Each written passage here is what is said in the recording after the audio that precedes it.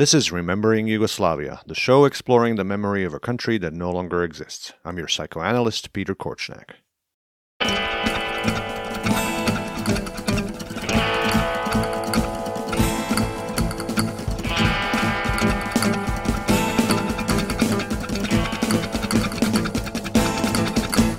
A sea of ink has been spilt documenting the life and times of Josip Broz Tito.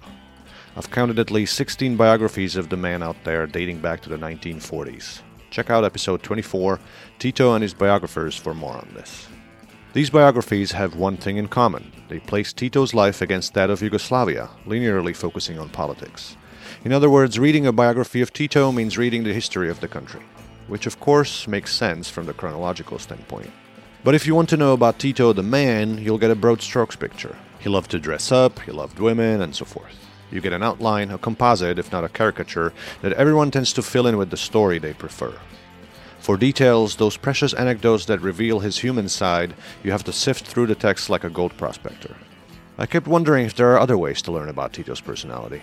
Not to glorify the Bolshevik come new class capo, but to understand him as the main character of the story that was Yugoslavia. I was trying to imagine what life this man had. And I was trying to imagine what I would ask him if I would meet him. The more I read about him, the more I was astonished that I had the camp figure in front of me. And really, his life story is remarkable. A documentary featuring anecdotes by those who worked for him, a peculiar interpretation of his appearance, a tour of milestones along his revolutionary path. In today's episode of Remembering Yugoslavia, getting to know the peasant who became president.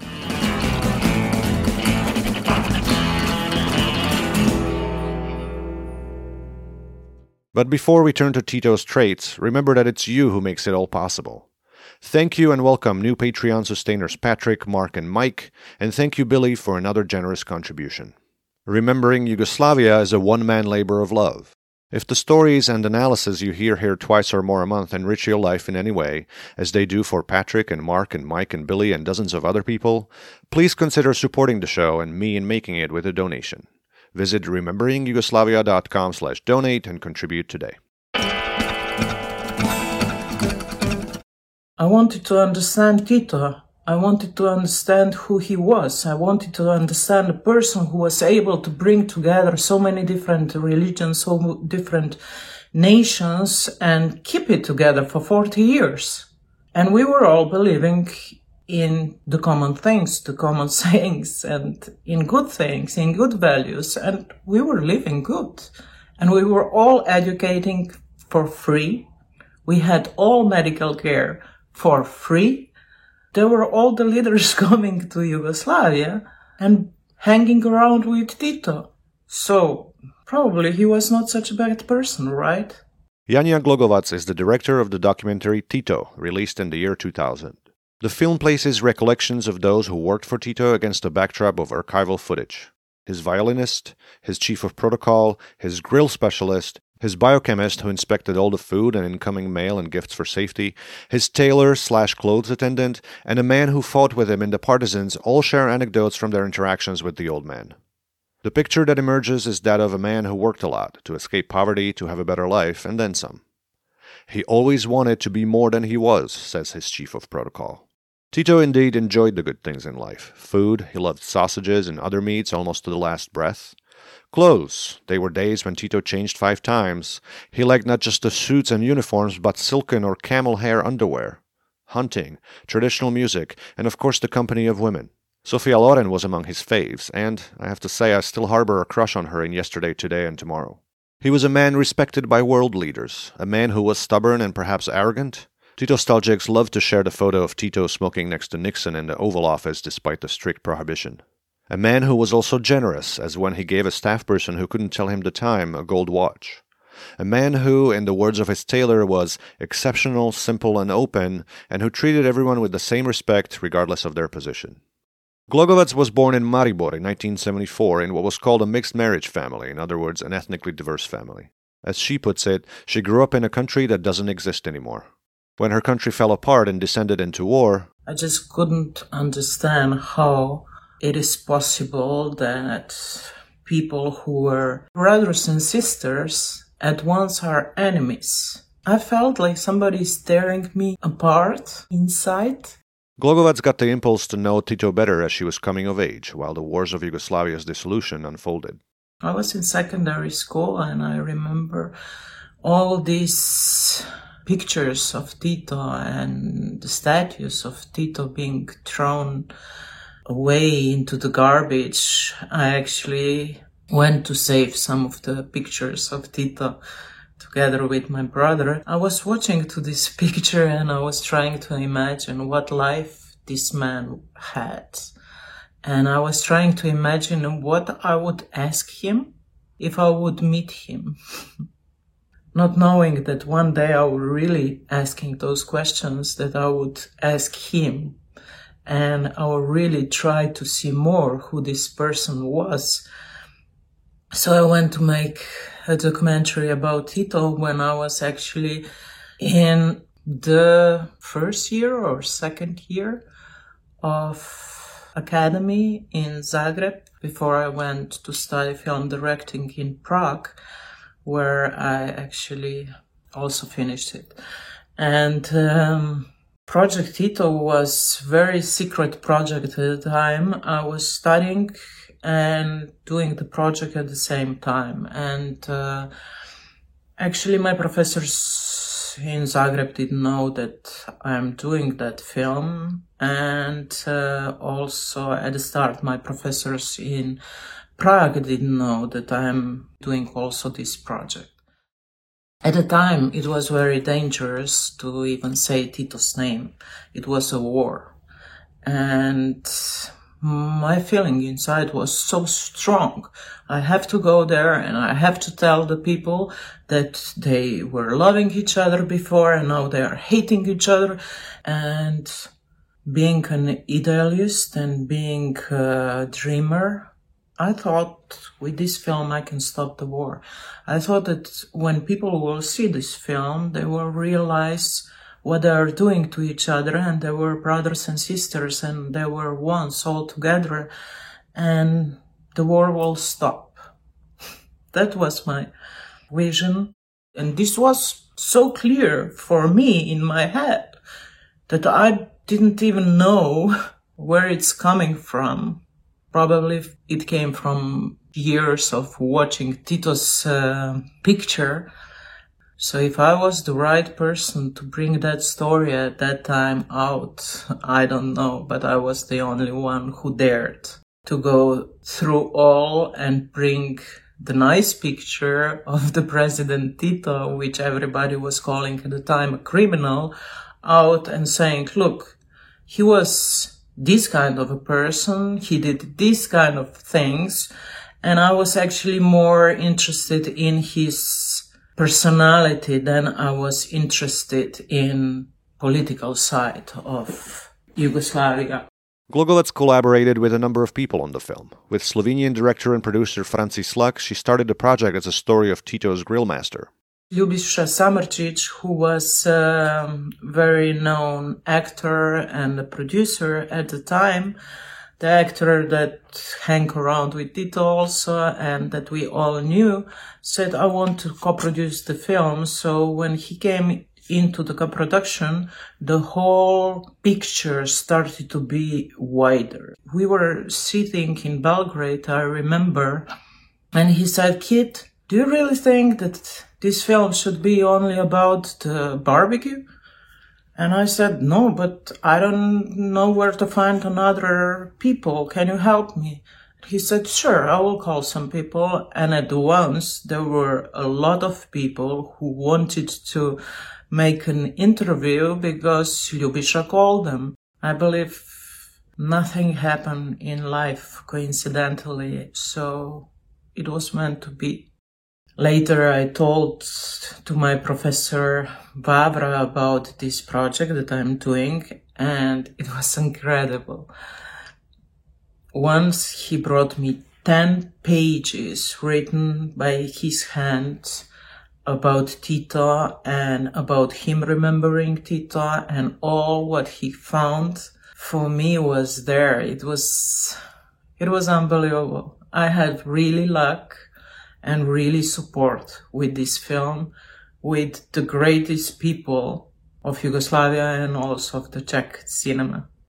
They supported me in the whole way to tell the story without limits. They didn't say what I should do. They were just there helping me, bringing the picture that I had as a very young woman.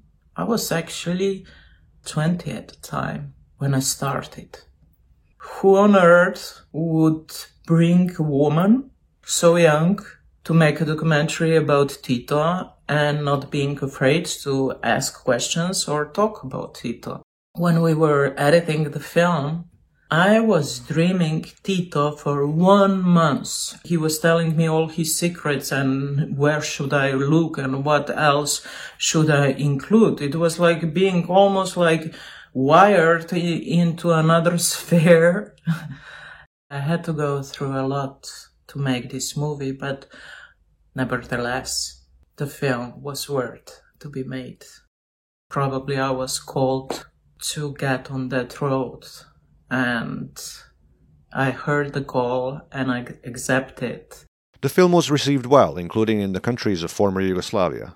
The response of Croatians and Serbians and Bosnians and Slovenians actually was amazing.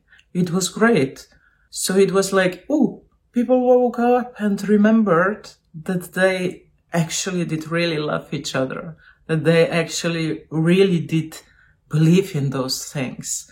It's incredible now to talk about this and to look back and to remember on how many film festivals Tito was at the end. We had all special fans from all around the world, from Argentina.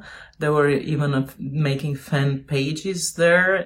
When I was going around with the film, it was like Tito is still alive. I felt really a big support from also his spirit. It was incredible. And a lot of people, a lot of artists start to cooperate with each other after that. And it was not anymore taboo to say Tito is good or Tito name.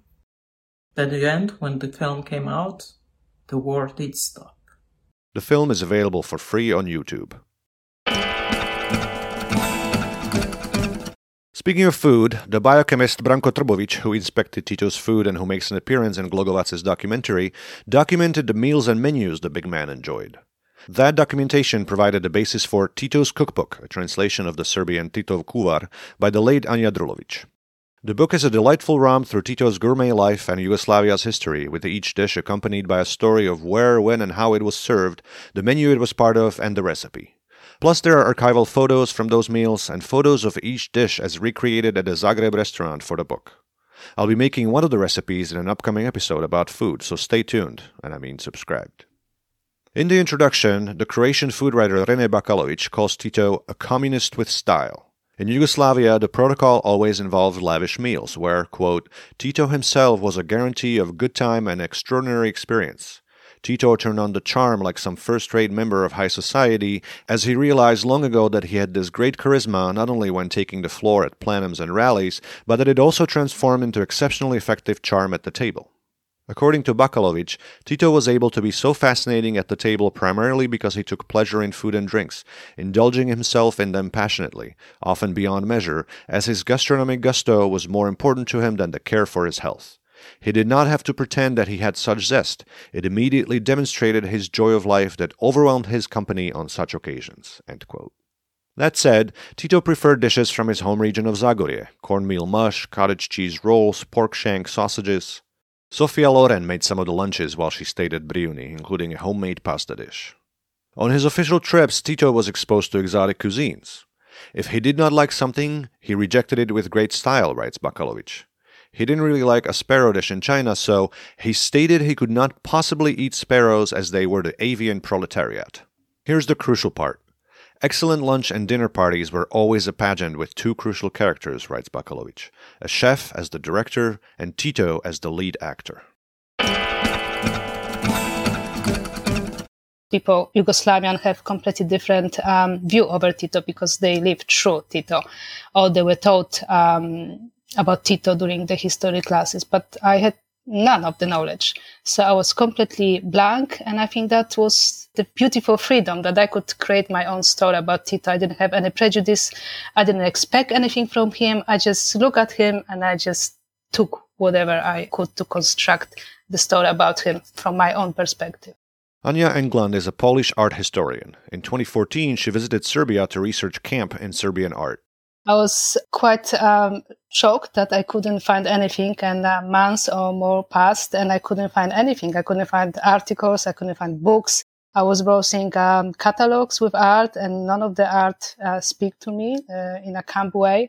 And I was really very miserable because I had to produce something. I was awarded postdoctoral fellowship from a European Commission, and I was quite stressed about this. But I know that there must be camp because Yugoslavia post-war was much more liberal than for example, Poland. And in Poland, the Bible of Camp, which is Notes on Camp, written by Susan Sontag in 1964, in Poland it was translated in 1979. So I couldn't believe that there is no translation of Notes on Camp in Serbia. And one day I went to the library quite depressed, and somehow I was browsing the books and I looked at the bookshop, and there was a new book about Tito, and I looked at the cover and I saw a portrait of Tito looking at me in his sunglasses, white teeth, suntan, in hat, and there were his orders on his suit, and I was thinking, oh yeah, I am at home. And I knew for all of this time that the camp is in front of my eyes, and I just couldn't touch it. And I didn't know what is it, but I know that it's around me. And then it was like somebody took the veil from my face. Let's back up a little. What is camp? Not sure how to answer, because at the beginning that was a code amongst the gay people to communicate with each other. That was before Stonewall uprising in 1969. And of course, gay people and homosexual and community couldn't really go out and just live normal life. So camp was considered as a way of communicating via some gesture, clothes, way of walking, underground language. But since the publication of Notes on Camp by Susan Sontag in 1964, the camps switched from gay environment into heterosexual, if you could say like that, or asexual, and it became sensibility. So way of looking at things, way of appreciating. So, for example, the list of the worst movies you ever watched, or appreciation for bad things which are so bad that they are good, that's camp. There is a very popular Facebook page called Terrible Art Found in Charity Shop. That's also camp. And also this kind of style, everything has to be exaggerated, artificial. Dandies are also camp because they put so much attention to clothes and to gestures, how they walk, how they dress, how they look. That's kind of like theater on the street, I could say. In what ways was Tito a camp figure? The sunglasses, they are like kind of symbol of some high class vacation holidays. And then he had artificial white teeth, which are a symbol of, only the rich people who can afford to have nice teeth have the white teeth. And the false tan, and all of the medals and orders he had on suit, which looks actually like women's brooches. He was considered as one of the best dressed men in the world. His suits were delivered to him from New York, and he was always on top with the fashion, so we could call him fashion dictator. And he was changing the suits a couple of times per day, and also during the summer his suits were white, and during the winter his suits were gray. So he was very, very conscious how he looks like, and the looks was used also as a political tool, because of course when he came into power he was already old guy, and during the 70s he was really already quite old, so he was trying very hard to look younger than he was. So he was paying a lot of attention how he looks like. And unfortunately, he was also a man who likes to eat. He likes many pleasures in life. So the older he gets, the more round he became. And he lost his kind of sexy appeal because he was also a womanizer and he was considered to be very handsome. So he was using the clothes as his political tool to show to the people that he is still on top. Every time I see a photo of the peasant boy in the white marshal's uniform, I think of African dictators who share the same passion for lavish military display. What's the story there? I think they were all loony. They all had the same style for gold, for this kind of Baroque buildings, for the same kind of pomp. So I think that there was this kind of, maybe lack of self-confidence. So you have to really build something around yourself to present yourself bigger and more important. But also the older he gets, the more camp kind of theater he created. So that was birthday cakes in the shape of his head. People really went crazy, and he was using this theater to really show that that was the time of his life. If all the world's a stage for Shakespeare, Yugoslavia was a theater stage for Tito. When I came to Serbia, I also felt very surreal, because for me, it felt like I came to Poland in the 90s.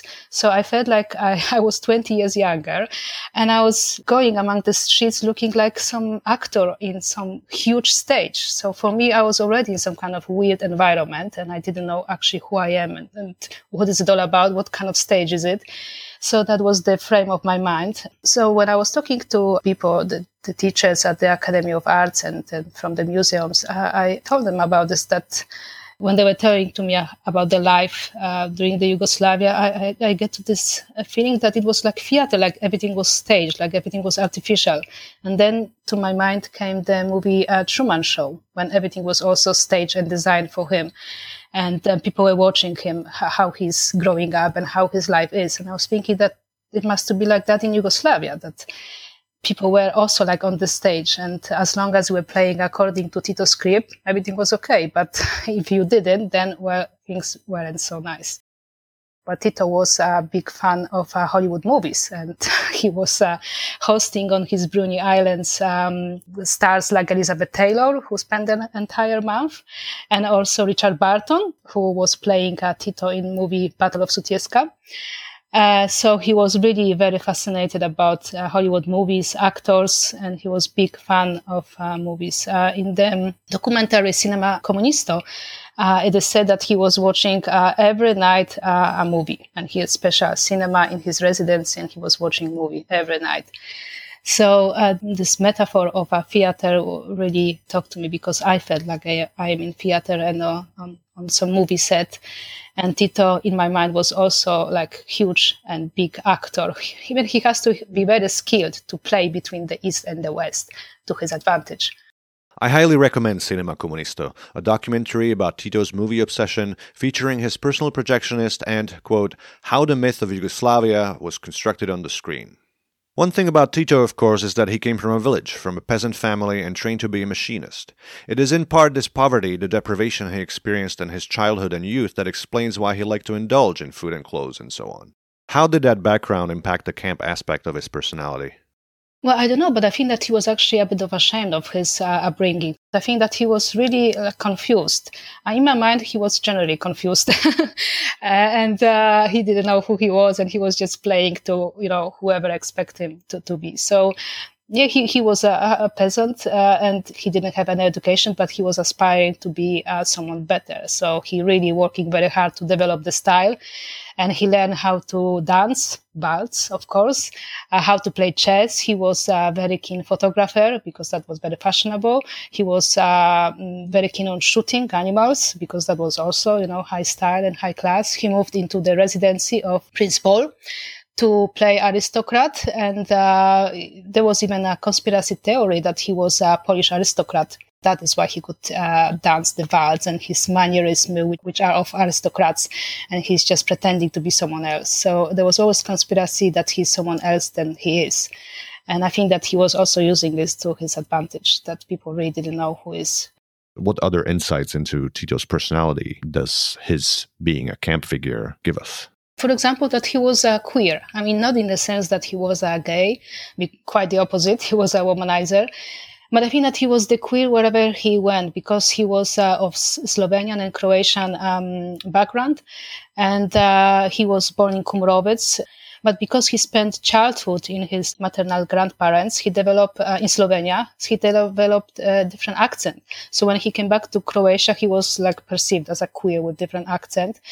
Then he was always perceived as a spy because of that accent, and people during his time gossips that he never learned to speak Serbian, that he's always from outside. And he was queer because he split with Stalin in 1948. So he was like queer amongst the communists. And he was like queer for the West because he was communist, but he was also queer for the East communists because he was not really communist. So he put himself in a very queer position, queer in the sense of weird, different. And I think that was also his big aspect. But for me, also that he was a great dandy. I mean, the scale of his wealth, pompous, luxurious life, that was just unprecedented. And also his funeral, that is the biggest gathering of statesmen in human history. Everybody were there, kings, sheikhs, princes, stars. Everybody came to the funeral of extraordinary man. Speaking of the funeral, you call it his last camp performance. However, he's dead. How is it his last camp performance? I think that was not actually his last performance. I actually think that his ghost is still among his people because when I was going from Novi Sad quite often to Belgrade, and for me that was extraordinary that I look at the streets and I saw enormous amount of white poodles, huge guys, very much walking with white poodles. This is something I never saw in the streets, neither in the UK or in Poland, that white poodles are considered as not very intelligent dogs, which you do not really show yourself with the dogs. You're now walking with other dogs. Yeah, and the huge guys, the macho guys were walking with white poodles on the streets, and it was just like normal. Like, it was just all over the streets. They were walking with these poodles, and I just couldn't believe what is going on until I read that Tito was a huge fan of white poodles. So I think that maybe from above, he's still influencing the people of ex-Yugoslavia in this kind of way. I think that the guys who are walking on the street, they're not even thinking where the white poodles came from. I think that it was just passed like some in genes. There's also Titostalgia, that special kind of nostalgia that's for Tito, manifesting in his face plastered on all manner of merchandise. Oh, he's selling very well. I mean, he's tourist attraction now. So still, you can see him on kitchen towels, shoes, wherever you can put Tito's face, he's still there. And I think that he will stay there forever. Speaking of Tito as fiction, in her novel The President's Shop, Vesna Maric features him as the unnamed president. The story is about a family who owns a shop selling the president paraphernalia the people of the nation display in their homes. The president was soft, jolly, wise, practical, tough, fair, focused, and frequently funny, writes Maric, describing the picture a protagonist paints of the man from all that she's heard from her parents and teachers. Mona admired the president's determination and his sense of fairness and loyalty. He never betrayed his comrades even when tortured, and she loved his sense of humor. In one set piece, Ruben, the family patriarch who loves and admires the president the most, travels by train to meet the big man on his yacht. Ruben opened his eyes slowly. The beloved country rushed past the windows. He remembered the president's anecdote of the first time he took a train. The president had been a teenager, expecting great things from the great machine, mainly that it was fast and powerful. But upon boarding the train, the boy was disappointed. He said that it was so slow that if he had gotten off and walked alongside it, the train would not have overtaken him. Ruben chuckled to himself and thought, the president. Then, on the yacht. They met the president on the first day. He wore dark sunglasses, smiled, and shook each man's hand. The men, in turn, said their name, where they came from. Ruben Maric, said Ruben, his hand clammy with nerves. From the southern region. I run the president's shop and am the keeper of the golden statue. I was in the 3rd Brigade, an artilleryman. Said the president, what a pleasure to meet you. To the next man from the center of the country, a military officer, the president said, what a pleasure to meet you. Ruben watched the president. He was a great man, Ruben thought. He had not hoped to talk to the president like a pal might. He had known that this trip was about something else, about instilling a sense of unity. But the president did not seem well. His movements were cumbersome. It had been speculated that he had coronary disease and that one of his legs had thrombosis, which was evidently the case since the old man had a cane and a heavy limp. Ruben felt a weight in his heart. The president, this great man, is as fragile as the rest of us, Ruben thought. He knew, of course, that the president had been wounded in the war by a German airstrike, and that had it not been for the president's dog, Rex, a German shepherd, by the way, who threw himself on his master and thus saved his life, the man who built the nation would not be standing here on the thick teal carpet of the reception area. For that matter, the nation would not be there. And the president had done some excellent things for the nation, had given them jobs, raised literacy, built roads, all in the name of raising the nation to be of a top class, a world standard nation, and at this Ruben felt his chest swell with pride. But Ruben was looking at an old man, a marvelous old man, but a man who had evidently enjoyed the last 2 or 3 decades with rich food, rich clothes, and all kinds of luxuries. His hands were manicured, his clothes immaculate. The president was known for his great taste in clothing, even as a young man, and it had long been clear in his choice of suits and uniforms that he liked to dress well. But it was a far cry from the image of the young soldier that Ruben so admired. He felt uneasy, he realized, as he stood aboard the luxury yacht, about witnessing things that were a world away from the idea of the struggle that was at the heart of the nation, the struggle against evil, the struggle for good, the struggle for unity, the struggle for brotherhood against fascism, all those values that Ruben was willing to fight for and give his life for then and now. I'm part of the new generation, which can try to look at Yugoslavia more objectively, like what were Yugoslavia's good points and what was Yugoslavia's bad points. So try to be not so passionate about it. So try to have this a little bit more rational approach. Daniela Matijević is a lifelong Zagreber. She's a political scientist, journalist, and tour guide. She is the founder of Walk with Tito, a walking tour of Zagreb with the focus on socialist Yugoslavia's heritage. Born in 1982, Matijević's lived experience and memory of Yugoslavia is as a child. Her grandparents were in the partisans and told her stories about that, so family heritage is part of the reason why she started Walk with Tito. In addition, Walk with Tito also sprang from that wonderful Balkan trait of inat, which is an untranslatable word that means roughly spite, but with an element of hard-headedness, defiance, even prickliness. Or perhaps she's channeling Tito, the adventurous rebel. At any rate, in 2017, Zagreb authorities renamed the Marshal Tito Square to the Republic of Croatia Square, despite popular opposition. Matijević took umbrage and did something about it. I was rebellious about it. Okay, now you took the name of the Marshal Tito, and now I will give Zagreb a tour with Tito's name. So this was originally how Walk with Tito was created. For me, I'm not so dogmatic. I don't even think it doesn't necessarily have to have Tito's name, but the way it was changed and, it was really like very unsophisticated, very revisionist. As befits the revolutionary it traces across town, the tour also aims to counter historical revisionism that's been ongoing in Croatia about the World War II and socialist periods. I've already dedicated some space to this on the podcast. Check out the archives. I wanted to do something that it was not done in Croatia. In cultural tourism in Croatia, we don't have this topic. We don't have Tito tour. We don't talk about Tito's legacy. Nobody talks about it. Because you cannot deny the fact, really, if somebody correct me if I'm wrong, but never before and never after Tito, we didn't have such a political, historical, and revolutionary figure in the Balkans. And really, his life story is remarkable.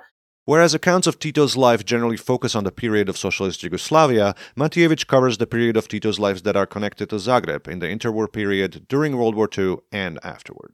This is like a story about Tito and the anti-fascist Zagreb during the Nazi puppet state regime of independence, so-called independent state of Croatia, and all that the anti-fascists and the communist people did under these 4 years. So it's a two-layered story. One is consistent about Tito and all the times when he was in Zagreb, and when he organized the Communist Party, when he organized protests, socialist and activist stuff, and so on. We have like a revolutionary story, and then we have personal story because, for example, what tourists or domestic people can find out is like in 1920, Tito came to Zagreb after the Russia, when he got back from the prison in Russia after the First World War. And then he got here with his first wife, Pelagia Belousova, and their child. All the places where he were how he was part of the workers' movement, and all the steps that he did to climb up in the hierarchy of the Communist Party. The Communist Party was banned in the Kingdom of Serbs, Croats, and Slovenes, so these activities were clandestine, teaching Tito the survival skills of eluding capture, changing residences and the like, living in prison after he was captured, and so forth. And the second layer, his private life, he had several women, as he lived very adventurously in this communist revolutionary way. He also lived very adventurously in his private life as well. I try not to simplify it. I really object to simplification of such a big, important, topics as was like First World War, then the creation of fascism, then creation of the socialist and communist movement, then like the Second World War, then the partisan army, Josip Broz Tito. Okay, of course, this is a touristic tour. It's not like PhD. The Walk with Tito tour lasts 2 hours and makes 10 stops. At the Croatian State Archives, for example, Matijević discusses the split with Stalin. You can book the tour at walkwithtito.com. The tour meets at the Meštrović Pavilion, home of the Croatian Society of Fine Arts on the Victims of Fascism Square. As you'd expect, most people who take the tour are foreign tourists. Also unsurprisingly, Matijević gets a lot of online hate mail from the confused folks on the far right who, among other things, falsely accuse her of being an agent of and being paid by the Croatian left. This is like personal, my initiative, my money, and I'm not part of any political member. Yeah, your money and Soros's money. Yeah. Put it on Tito. If Tito doesn't bring me wealth, then nobody will. I'm really betting. I'm betting on an old man. Yeah. So.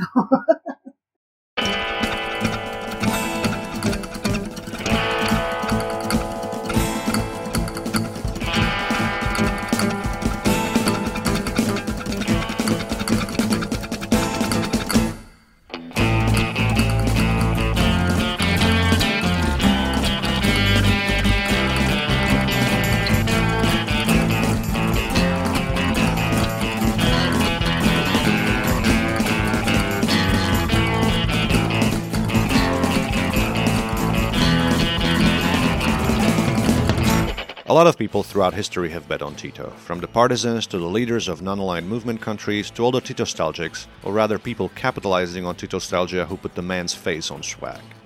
People tend to project onto Tito, or his image, their own wishes and desires and regrets and memories. Try as I might to pinpoint his personality, his character traits, I might just always come up with a second-hand image, a story, a signifier that has long been disconnected from the signified. He created and projected a persona, an image to achieve his personal and political goals, and hid his true self all too well. Like a good actor, Josip Broz played the character of Tito so well, the real person was always buried under layers of charm, charisma, and clothes. So perhaps Tito's most enduring character trait is that, far beyond his grave, he keeps us guessing so that we can keep spilling seas of stories about him.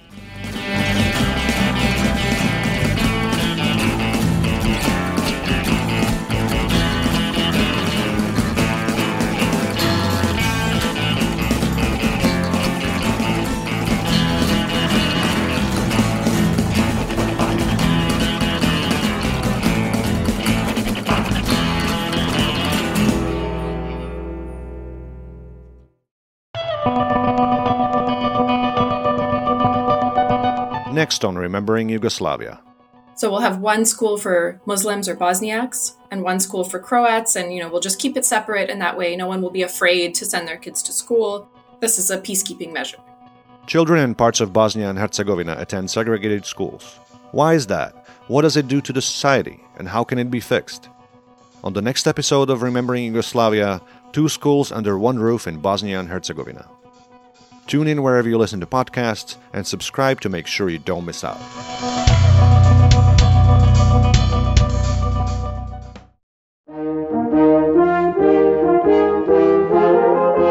That's all for this episode of Remembering Yugoslavia. Thank you for listening. Find additional information and a transcript of this episode at rememberingyugoslavia.com/podcast. Outro music courtesy of Robert Petric, additional music by Petar Alargic, licensed under Creative Commons. I am Petar Korkňák. Ciao!